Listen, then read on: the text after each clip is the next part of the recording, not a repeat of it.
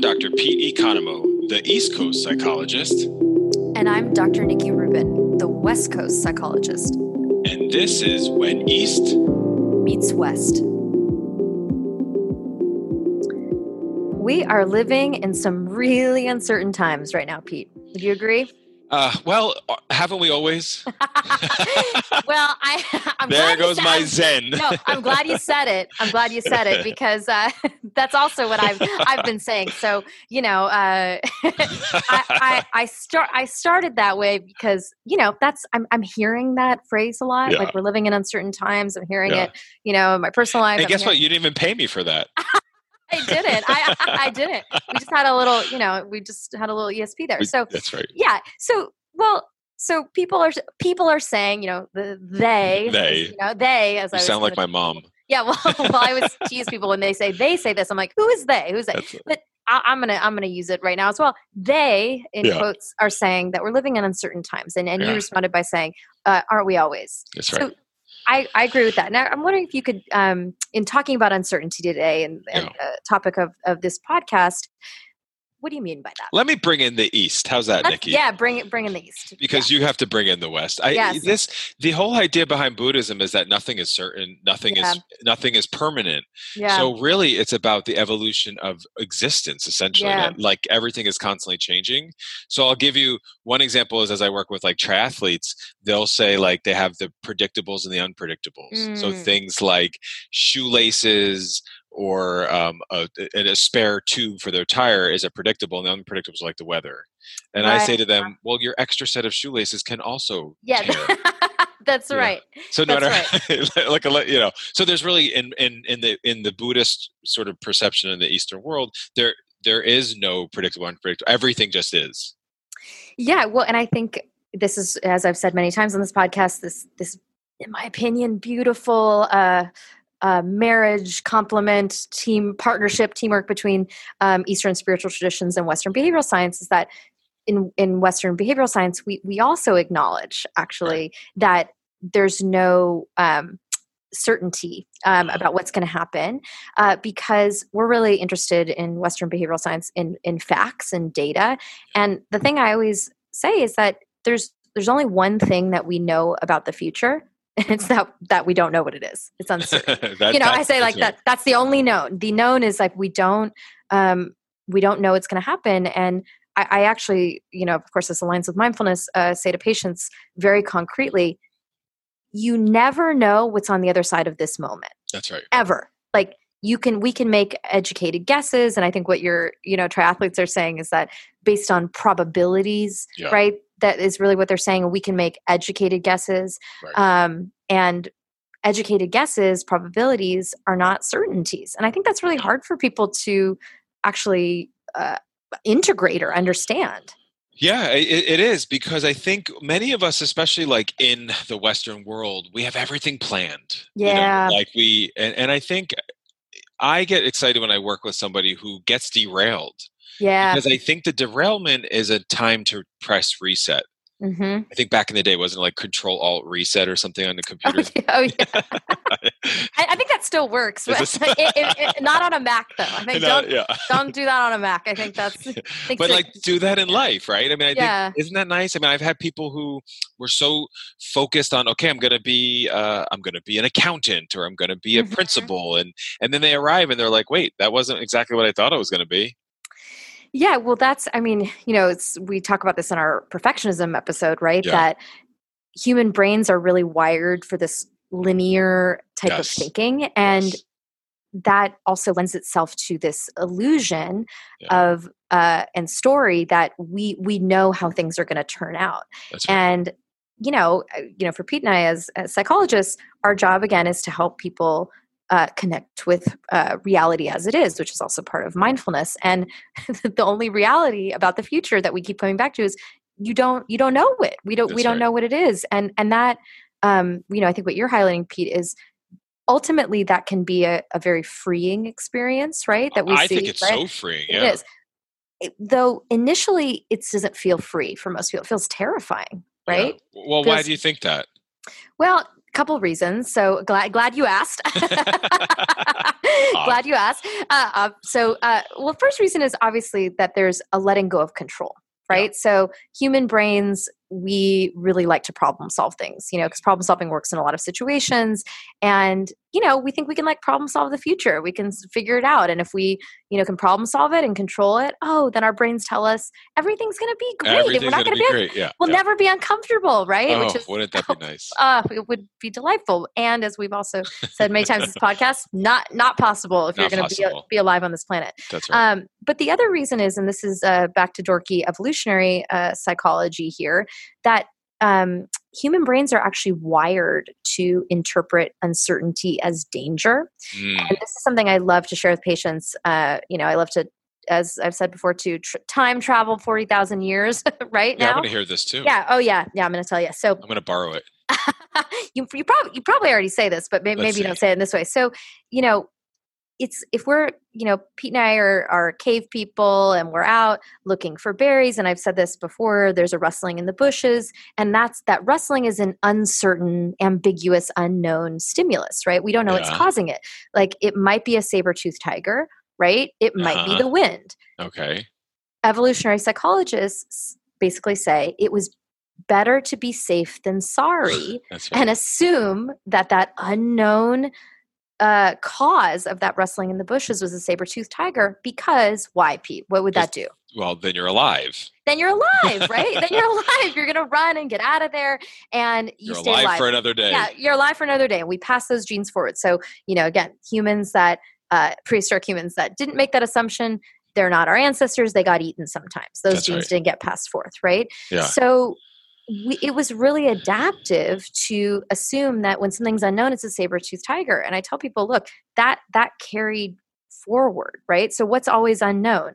What's in other people's brains, what other people are thinking, what's happening outside this room, like what you can't see, like what's happening down the hall or whatever, and the future. Yeah. And your brain is hardwired to assume that all of those unknowns are saber-toothed tigers. That's something catastrophic. So that's what's happening now, I guess, with uncertainty in general, is that people feel they just can't see out of it. Yeah, they're trying to see out of it. They see saber-toothed tigers. Yeah, right? Yeah. They see, so it's like, what's going to happen? And the brain's like, saber-toothed tigers, like, we're going to be in the pandemic forever, or it doesn't even have to be the pandemic, right? It could be, I'm never going to find a romantic partner. Right. I'm never going to have a career that's fulfilling. I'm never going to get on a plane again. I'm never going to get on a plane again, right? Right. Yeah. There's all of these negative stories that, I tell people, like, look, that's your brain is designed to do that. It thinks it's protecting you. I need you to come back and recognize there's only one thing that you know. But aren't saber-toothed tigers kind of cute?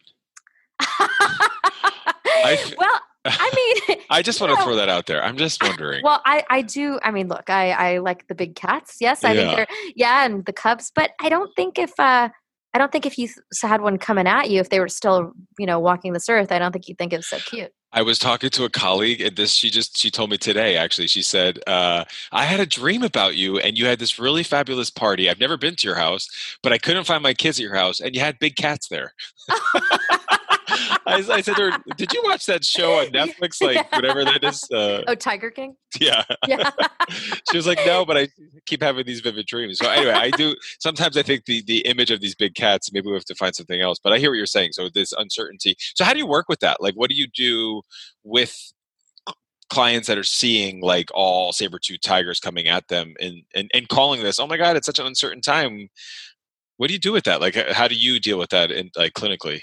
Well, as seems to be the usual initial intervention for myself, and I think probably for Pete as well, is actually starting with the mindful awareness of what our brains are doing, right? So in behavioral science and cognitive and behavioral therapies, we really are very much into psychoeducation, right? Like I like to tell people, I want you to understand how your brain works, right? I want you to have the same information that I have. Right. There's, we're really into transparency. And so actually just knowing this is what your brain's doing. Yeah. It's not, it's telling you that you're never going to meet a romantic partner, but it's really your brain just assuming that rustling in the bushes is a saber-toothed tiger. And that, that awareness and that mindful labeling creates a little bit of space right? Yeah. Yeah. And in that space, there becomes options about what to do next. I keep thinking of this saying. I think my grandma used to say this, that the only thing that's certain in life is death and taxes. Death and tax. Well, yes, I like to say. I like to add to that, say, and change. I like that. I like to throw that in there. But yeah, that's right. The only thing certain in life is death and taxes. Yeah. So and change.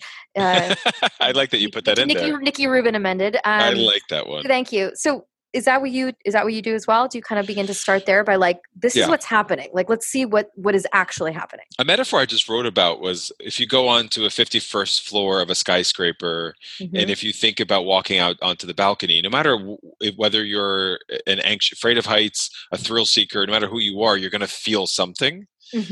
Because it's uncertain, right? You're going into this new territory. You're up really high in the air. Right. You get the wind gusts. So you're going to just work with describing what is. Now, I think a lot of people distract, right? So some people might pour a really heavy bottle, glass of scotch or something to get outside. Right. The other things that distract. So I think within what we're trying to do in mindfulness practices is just bring awareness to, okay, you're going to feel a little worried. And right now, if it feels like your first time being uncertain, you're going to feel worried, and that's okay. It's learning how to be worried.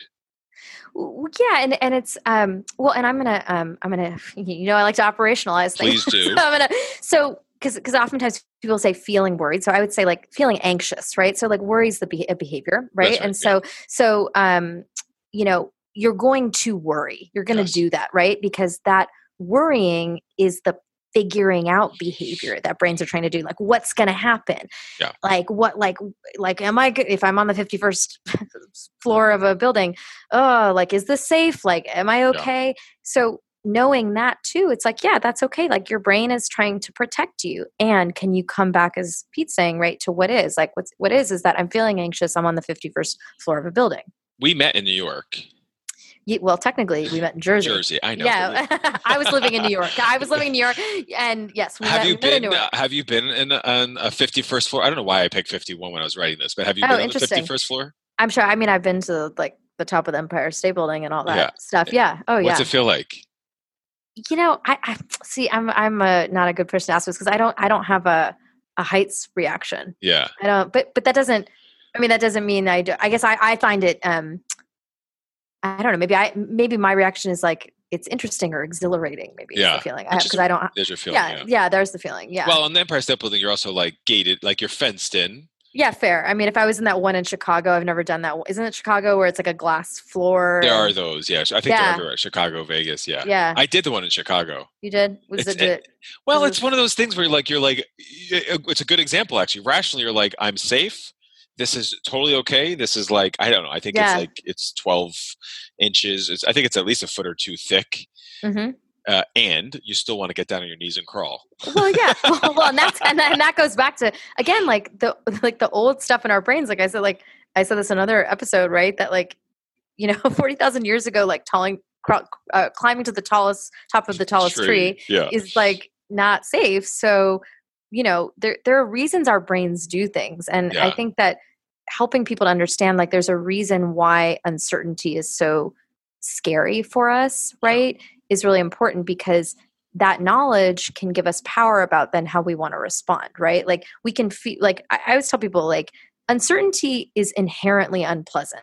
Like there's no way to make it pleasant. Like there's no, I'll say like, cause people say, Nikki, can you give me some tools so like this will feel better? Like I'll feel really good. I'm like, well, I mean, I would give them to you if I had them. I was like, those don't exist, right? I wrote that too, like a pill. Like people are looking for the pill. They want the pill, right? It doesn't exist. It doesn't exist. Like we can't. Not knowing is inherently unpleasant and will always be unpleasant. Are you willing to connect with that, to contact that in the service of making space to, in this moment, focus on what you can do now, like what behavior is workable, because like this is the moment we have agency over. Not, I would say like those future moments, like they're imaginary right now. They don't exist. We can't borrow information from the future and bring it into the present. That's not, maybe, I don't know, maybe a time machine. Yeah, maybe it's like maybe someone will invent that one day, but as of right now, not we won't possible. Be alive. Well, so like let me ask you this. So this is uncertainty, and we're both saying that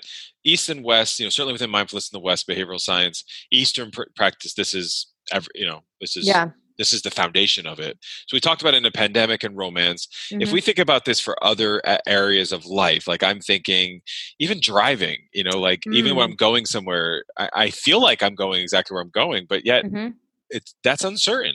Because you don't know. You just don't know. Or walking down the street, your career, or just life. I mean, are there other ways that you feel like people struggle with uncertainty, or like where else do you see that it shows up? Yeah, I think that's a really good question. I honestly, it shows up everywhere. Yeah, I think because I think what it comes back to is that we tend as human beings to operate from the assumption that we know more than we actually do. Yeah. Right.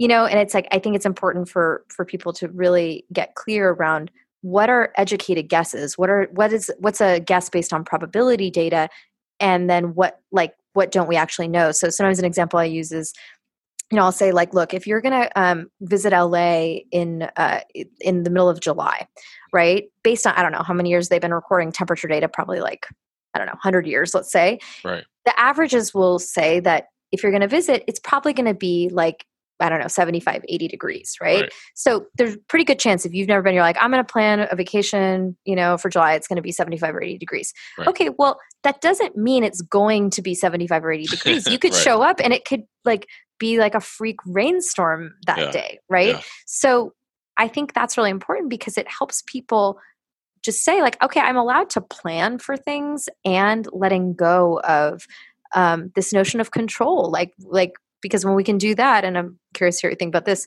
that's also what helps cultivate flexibility, right? In responding, because it's like, it's raining. It's like, okay, it's raining. Like, that sucks. And let me go get an umbrella. That's right. Well, yeah, I think I want to come back as a meteorologist because I think, I mean, we joke, but I think everyone has heard that before because they're often wrong. So I think it's so interesting. We were supposed to get so much rain last week and we hardly got any. But in any event, lots of people lost power with other storms. But flexibility, absolutely. And there's that other saying about assumptions, they make an ass out of you and me when we assume. So that we're trying not to. And I think that's part of mindfulness for me is describing the assumptions that we have in anything. I have assumptions. If I'm going on a date, I have an assumption about the date. Mm-hmm. If I'm going into a class, I have an assumption about the class I'm about to teach. Mm-hmm. And we're trying to raise awareness of that because usually, within mindfulness, we're trying to get to neutral judgment so that we're not trying to describe something based on like a positive or negative assumption. We're just trying to go into something as is.